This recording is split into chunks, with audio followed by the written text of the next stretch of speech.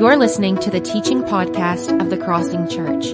We exist so that the real you can have a daily encounter with the real Jesus in word and deed. For more information about our church, visit crossingparagould.com.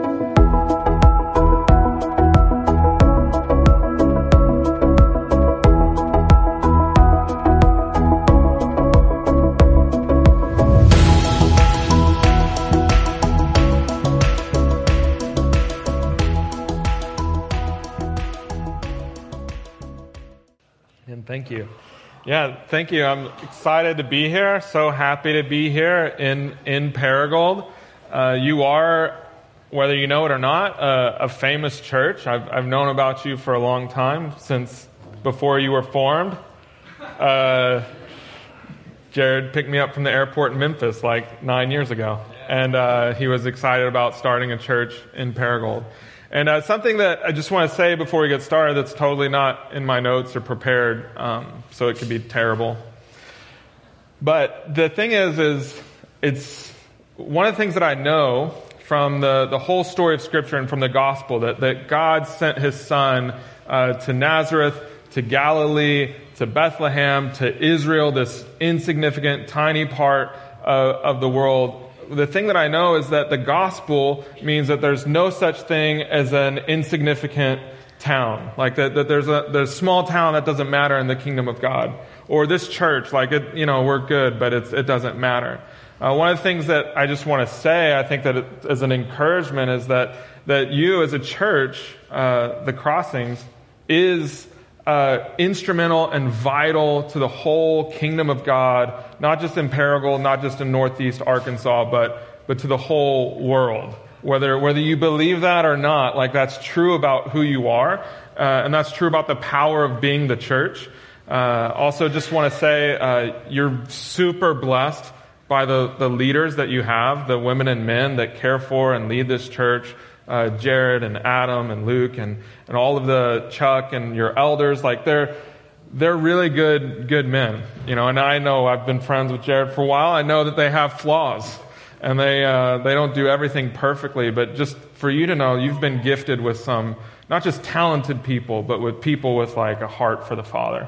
And so you're really blessed. And so I'm excited to be here this morning. You've been in a series about what you're going to be as a church, who you are. You talked through about being the way of Jesus. You're on the way of Jesus as disciples. Jared talked about that a few weeks ago.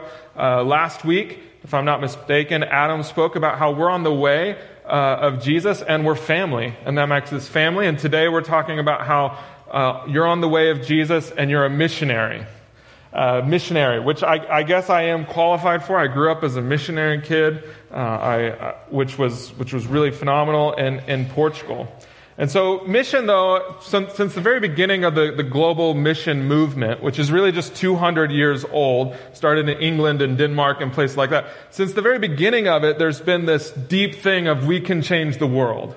Like this is going to change the whole world. And if you go back even further than that, like we are Americans, so we have this big belief that we can change the world, right? Like that's what's happening. That's what we're doing here. And I think that really begs a question, like what changes the world? I have pictures of a few folks here. They're pretty famous, and I'm going to talk through each of them. So don't leave until I do. We've got this couple, this married couple. That's Prince Harry and Princess Meghan, or they used to be, not anymore. So it's this. In a week, I made this slide, and then in a week's time, they decided they didn't want to be royalty anymore. But there was a day where they got married, and I'm a good dad. I have 2 daughters, as you saw. We sat there on the couch. We watched this beautiful royal wedding. It was so beautiful. She's a famous actress. He's, a prince. He fought in the war of Afghanistan. He's like a hero. It was the most watched wedding of all time, more than his mom and dad, more than his brother. So he's got that going for him. And the day after, the very next day, a prominent international journalist wrote an article, and she said, "This wedding changes everything." pretty amazing. They're like, this wedding changes everything. All these people saw, it had all these good vibes. There was a gospel choir. The talk was really good. It bridges the gap of racial tension of people that are divorced and people who can get remarried. It like all of the anger, this lady, I'm serious, in this article said, this heals the wounds of the Revolutionary War. This wedding, yeah. No longer does America and England have to, I thought maybe World War II did that or but no, this wedding, and she says it changes everything. We had a president, his name was Barack Obama. He's on the phone in this picture, in the Oval Office. And he kind of rose to prominence because he was pretty incredible individual, just in our culture. He taught at one of the most prestigious universities in our country, the Chicago University. He wrote a book that was a best-selling book. He won a Grammy Award for reading his book, Audible, that is hilarious. That's incredible. When he became president, hope and change, which was the whole deal. It was the whole marketing scheme. Just because he won an election, he won the Nobel Peace Prize. This is something that I think we forget all the time. He won an election, and he was given an award of hey, you convinced all those Americans to vote for you. Wow, Nobel Peace Prize. And then he was the president. Hope and change. He had all this executive privilege and power in our country. He could pass laws, change things. He controlled the most powerful military in the world. And this is what he said at his farewell address. Every president since George Washington has gathered some of their best friends and family together. And what he said in Chicago, he gathered them together and he says, you know what? Nothing's going to change until you people change. What we really need is a heart transformation. And I think what he was saying and what he learned even about himself was politics and power and fame and all of these things that we think change the world doesn't. Humans need to change. This last one is Neil Armstrong. He walked on the moon. Pretty great.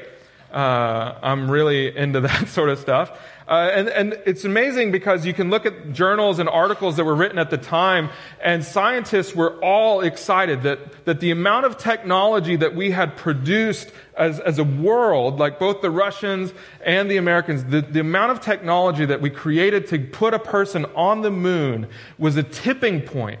That from now on, everything's just going to get better. You can even read articles that say, this changes everything. We put a person on the moon, and now all we're going to see is more and more technology that's going to rapidly make a world where there's no pain or sickness or suffering or war or violence. This is it. We put someone on the moon. I think what's amazing is that fame, celebrity, politics, power, education, none of that actually changes the world. And we know that, right? We know that whoever becomes the president or whoever remains the president, that doesn't change the world.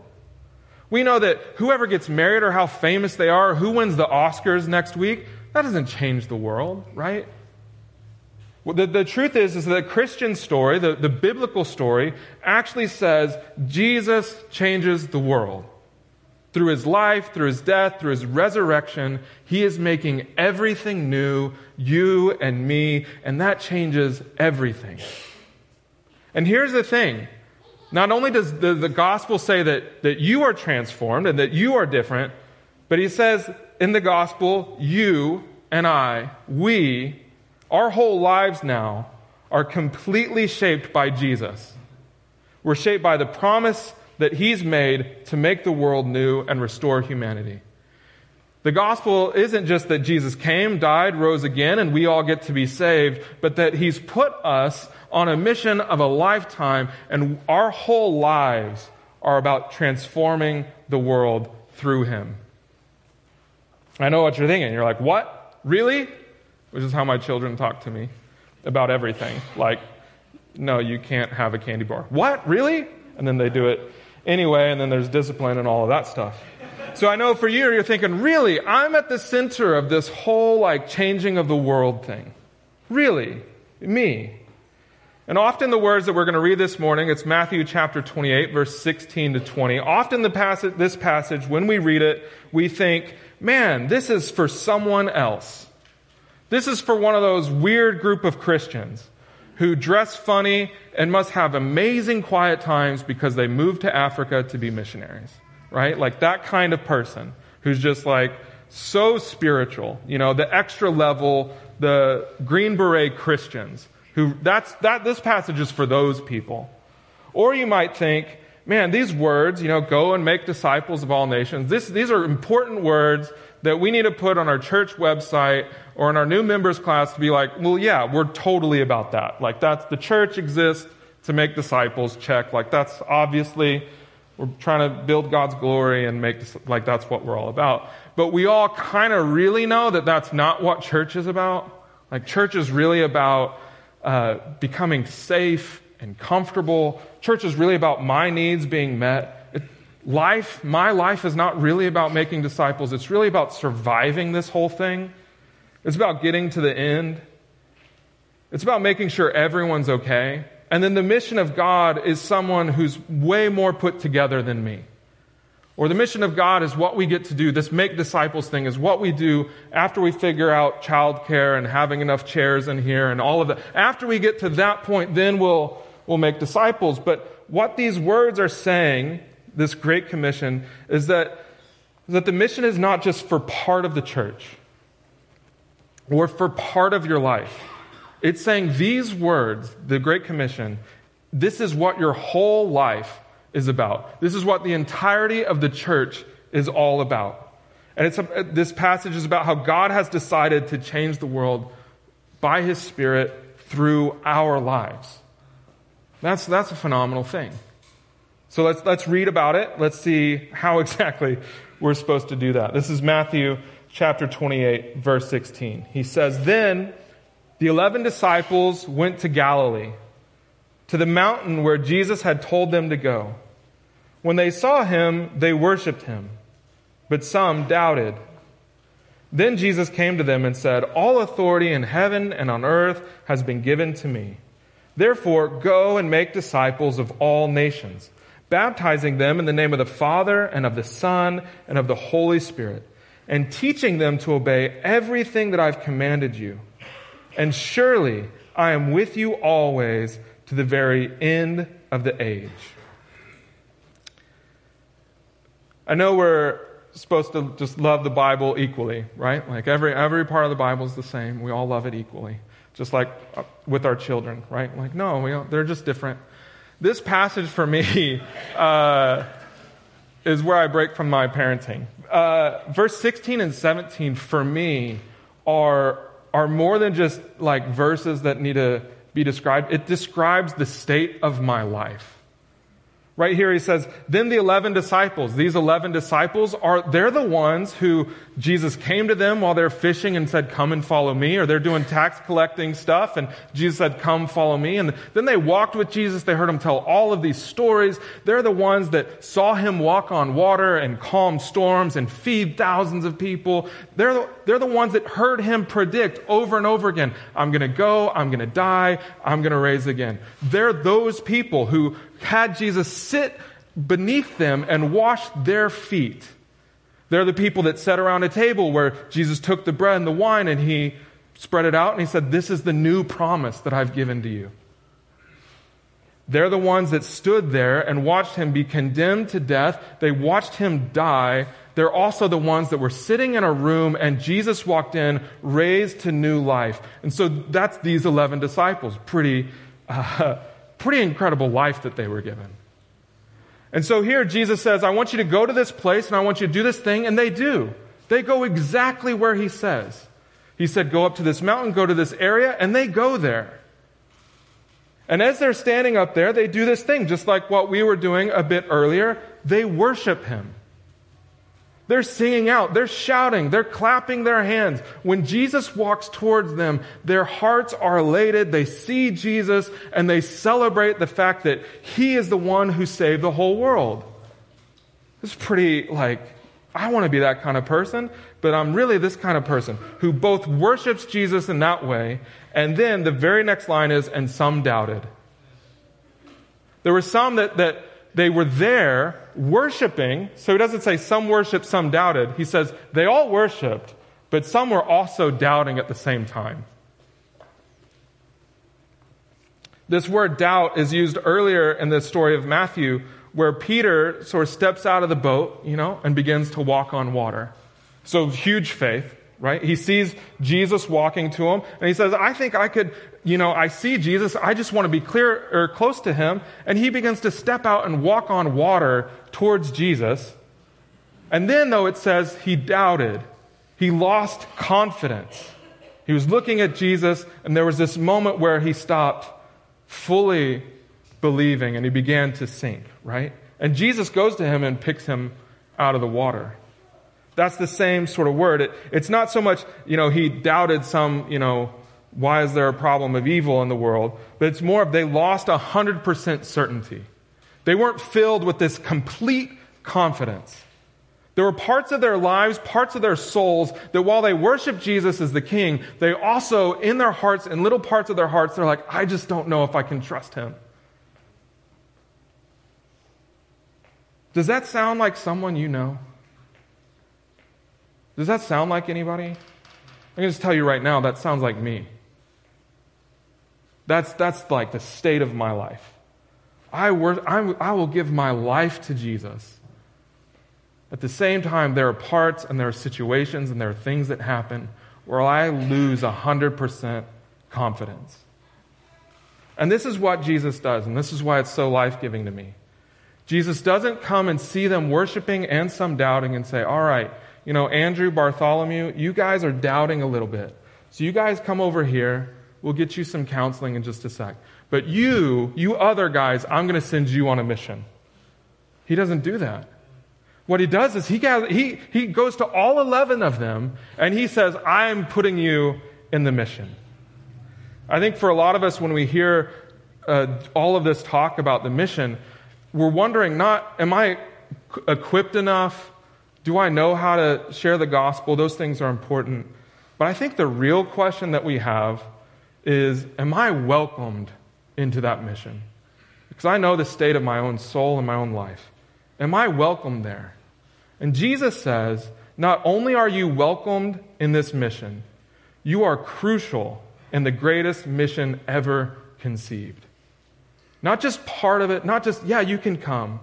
But what Jesus says to these disciples and to us as well is, no, you are vital. You are at the very center of my entire purpose to see the whole world restored and redeemed. That's who you are. I know you doubt. I know you have sin. I know you have struggles. I know that you're not perfect, and I want you.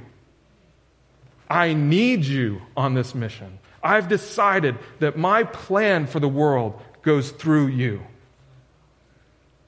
Not only were you dead in sin and separated from God, and then he brought you back to life, but you were brought to the very center of the family of God and the very center of the mission of God. That's who you are. And then he says, to these 11 and to us, I believe, he says, all authority has been given to me in heaven and on earth. It's all given to me. This heaven and earth language used throughout the Bible from the very beginning.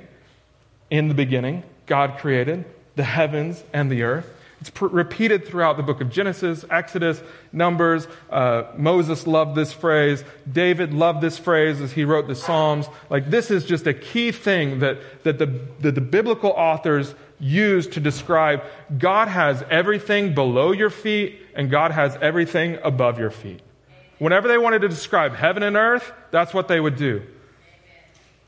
All of life. Everything you can see, everything you can touch. And what Jesus is saying here is, I have run the race, I have died, I have paid the cost, I have been risen again, and all authority is given to me. Amen. You have in Christ someone who is king. He doesn't have an opinion about your life. He doesn't have an opinion on how to make the world a better place. What he does have is all authority over every molecule within your body. Everything that gets formed into a cell within you. every moment, every possession you have, everything that exists in the world. He paid the cost. He rose again. He is victorious, and it is all His. And so what Jesus is saying here is He has authority over you too.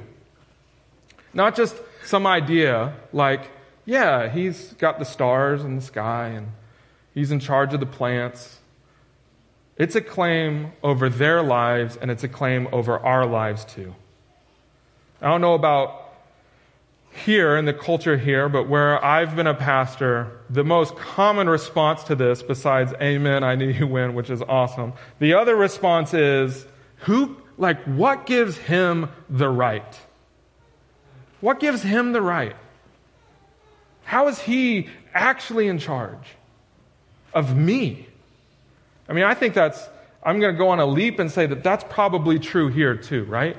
We're Americans. Like, it's written on flags, like, don't tread on me. The whole Boston Tea Party was about us saying, no king has rights over us. But what Jesus is saying is, no, I have all rights over you. I have all authority.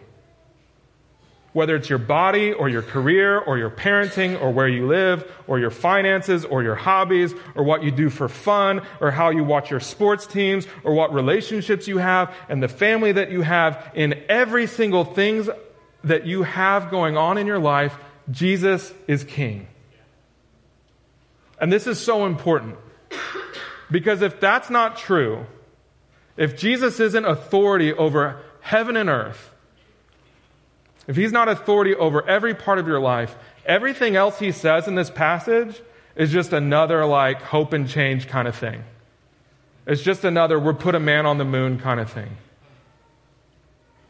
But if what He says is true, that He is the ruler of the world, everything that you can touch, everything that you are, is underneath His domain and providential care. And at this point, He could ask us to do anything. I don't know if you see that. Sometimes we forget that, He has all authority. He could ask us to do anything. He could say, paint your faces blue. And we'd be like, well, yeah, you have all authority on heaven and earth. It might sound ridiculous to us, but that's the kind of glory that He has. Everything. This statement that He makes means that everything in our lives is up for grabs for Him to work within for His glory, because everything in our lives is within His grip. Not just that He has control, but He has tender care, that He is holding it. One of my favorite kids' songs is, He's got the whole world in His hands. And man, when we go through suffering and pain and turmoil, I think we think that sounds mean to say He's got the whole world in His hands. But that is comfort. But what will He do with it? What is He going to do with all this authority? With Him holding our whole lives in His hands, what is He going to do? This is what He says. He says, go and make disciples of all nations. He says, I've got all authority. And this is what's true about you now. You're now sent into the way of Jesus. This word go and make, meaning Jesus has decided to take everything that you are and put you out there in the world. He didn't say, hey, all authority has been given to me, hang out and sit and rest. He also didn't say, hey, just be, be cool, be fine, get better, do a lot of self-improvement. No, He says go. He puts you on the move. It's one of the things I love about the Gospels. The people are moving all over the place. Jesus is on the move, and He says, so you're going to go, and you're going to make disciples of all people. There's not a single person that I don't care about. There's nothing that's insignificant. You go in the power of my Spirit, and you're going to go all over the place, and you're going to make disciples of all of these people. Amen. This is what it's all about. Everything that was mentioned before is now employed in the mission of God to see people become followers of Jesus. The mission is a journey. It's a proactive pursuit of other people. One of my favorite writers, Christopher Wright, he says this. He says, mission was not made for the church. The church was made for mission, God's mission. And what this means is God didn't say, oh man, I've got all these followers now. We better organize them and give them something to do. Because they're just, everybody needs something to do. And that's like organizational management stuff. It's like, well, if you got a group of people, you better give them something to do or they're going to eat each other, right? What he said, what Christopher Wright is saying that's true that we see in scriptures is, no. God has a mission. And that mission is to see the whole world know Him. And so what He did is, I'm going to make a church so that mission can be accomplished. That is our whole lives, people. We've been put on the move and given the direction, and that direction is all people. And then he says, baptize them in the name of the Father and of the Son and the Holy Spirit.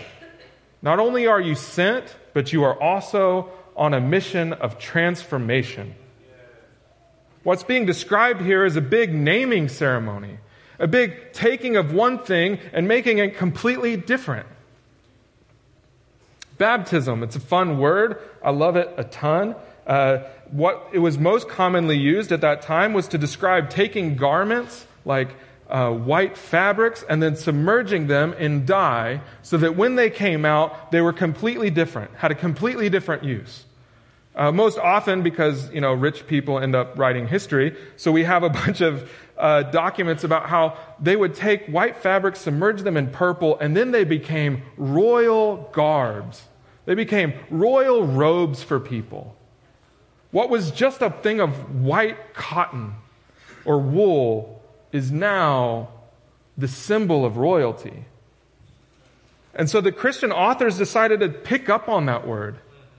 That we are buried with Christ, we're raised to new life, and we have a whole new quality and identity about us. And so, just so we know, the mission that we've been given is not just to make converts or something. Not to get more people to sign up. The mission is about transformed lives. The very nature of our hearts, the very perspective that we have on who we are is completely new, and it's new forever. Ironically, this is what our culture hungers for. We long to have a whole new identity. I know it is because we're willing to spend millions of dollars on surgeries, on shopping, on sex, on moving all over to a different place, hoping that someone will come to us and say, wow, you're a whole new person. You've been transformed. But that sort of life transformation only happens within the life of a church and the power of the Holy Spirit working in people's souls. That is our mission. Then he says, teaching them to obey everything I've commanded you. Not only are you sent, not only is this mission about transformation, but you're also a guide to the way of Jesus. The implication here of these words is not, hey, teach them to know. Man, that would be so good. I think about, any pastors, former pastors in the room, you're like, man, that'd be so cool if it was just teach them to know. Hey, this is what God said. Now you know it. Cool. This is teach them to obey. Meaning, teach their whole lives to suddenly walk in step with the commands that Jesus gave, which, by the way, are to love Him, to love your neighbor, and to love one another. Teach them to obey. A whole training of a person's life. That their whole manner of living becomes the way of Jesus. And what he's telling us about our role in this whole mission is we're going to become guides to that whole thing. I love the image of Sherpas. I know a few weeks ago, Jared talked about Mount Everest, if you were here, about how there's this high calling. It's really beautiful. But whenever people are wanting to go and summit the top of Mount Everest or K2 in Tibet, they don't, gather around at base camp and have someone come to them and say, hey, we're going to spend 3 hours here, and we're going to tell you everything you need to know about climbing this mountain, and then go, hey, good luck, see you out there. Like, that's not what they do. It'd be pretty funny, I think. Yeah, you need a lot of skills up there. The conditions change every time. And when we climb up that mountain, man, there's conditions change in a second. Hey, see you next week. What instead happens is you hire a Sherpa, and we've got a picture here. The Sherpa is in yellow, and he is someone who knows the way, knows the mountain, understands what the clouds mean and and even can predict the shiftings and conditions. And so when someone wants to go summit Mount Everest, they go to a person, they go to base camp, and they hire a Sherpa. That's the first thing that they do. And then that person doesn't just say, hey, this is how we go, as if the Sherpa is a walking map who's just telling them so they don't have to read. But he's nurturing their whole lives up through this dangerous, perilous thing. Saying like, how are you doing? Where are your oxygen levels? And even can see what they cannot see, which is pretty phenomenal. That's what it means when he says, and you're going to teach them to obey my commands. You're going to become a Sherpa to people. You're going to put yourself around them to where you can say, this is the way of Jesus. Come and walk with me, and I know what's actually kind of going on. The other thing that I love about climbing to the top of Mount Everest, I've never done it. Probably never going to. But they tie themselves, and you can see in this picture, they tie themselves to one another, not the mountain. Because if they attach themselves to the mountain, bad things are going to happen all the time. Most of the mountain's ice that's going to change and shift. But what they do is they bind themselves to one another and to the guide, and they say, we're going to go up there unified.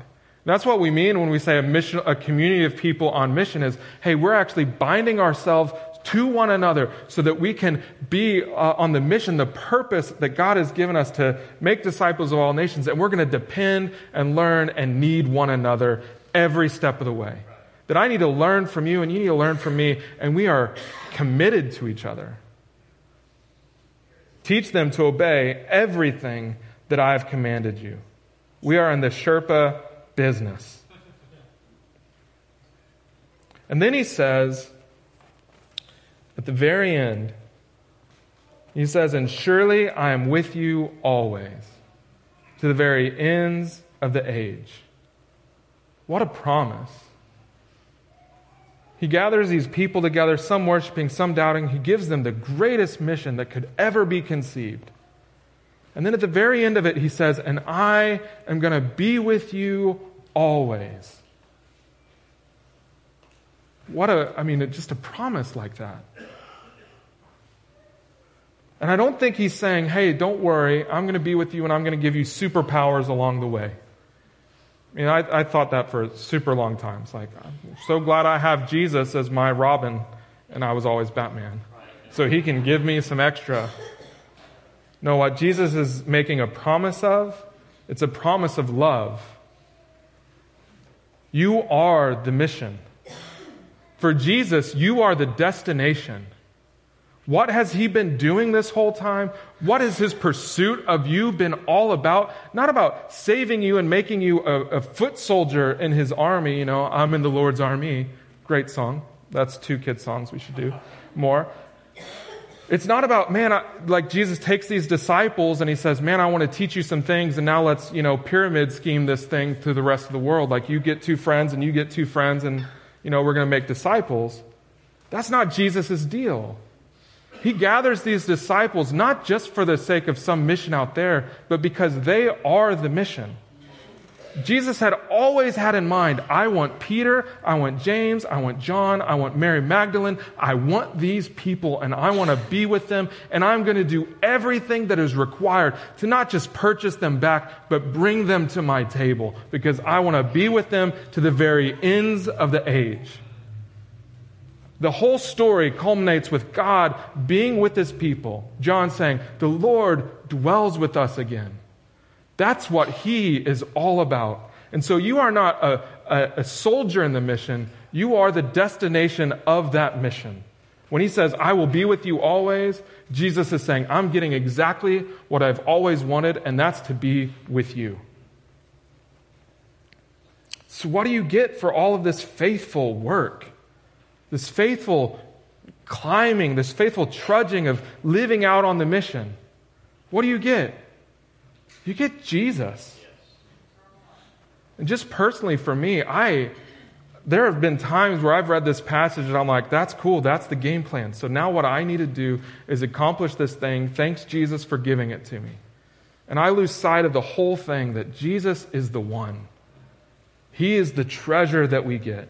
What's the grand payoff for living a life of making disciples? It's definitely not a clean house and a good car or any of those things. It's Jesus. That's the reward. What are the results that you're looking for as a church? It's Jesus. That's like the metric. Did we grow in seeing Him in our midst? And if Jesus is not enough for you, then none of this stuff will be. You can be faithful and you can come here every week and you can go out and make disciples all you want and spend all of your energy doing that. But if Jesus is not enough for you, that mission will never be satisfying. Side note, you will not do it for very long. Jesus tells this story, a parable, about a man who goes to this field. And I don't know what he's doing there, but he's in this field. And he finds a treasure buried in the field. And the guy does this quick cost-benefit analysis. First one ever done. He was an accountant, I guess. And what he does is he looks at this treasure and he says, wow, this is worth more than everything that I own. He can see.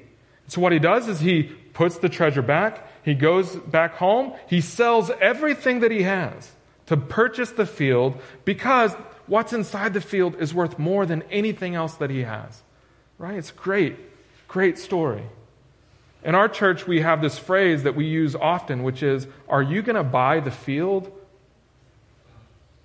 Are you going to sell everything that you have? Are you going to count Jesus worthy? If Jesus is worth it, and He's the treasure, that's the story. The gospel is the treasure. If Jesus is worth it, everything that we have giving away will be worth it. The mission of expending our energy and our gifts and our talents and our possessions, that will be so worth it. But beyond that, we'll become realtors in the kingdom. We'll become realtors for the kingdom. We'll go around, we'll shout to people, please buy this field. I don't know if any realtors in the room, but they have a great job. They put up a whole bunch of signs that say, this is a good buy. You should get this house. Then they network with people. They join the Rotary Club. They do all of that stuff, and they're passing out cards, and they're saying, hey, I've got a pretty good property. It's pretty sweet. They put it on the internet, all their relationships. They talk to all their friends. Now they post on Facebook, and they just say, hey, there's a really good deal over here.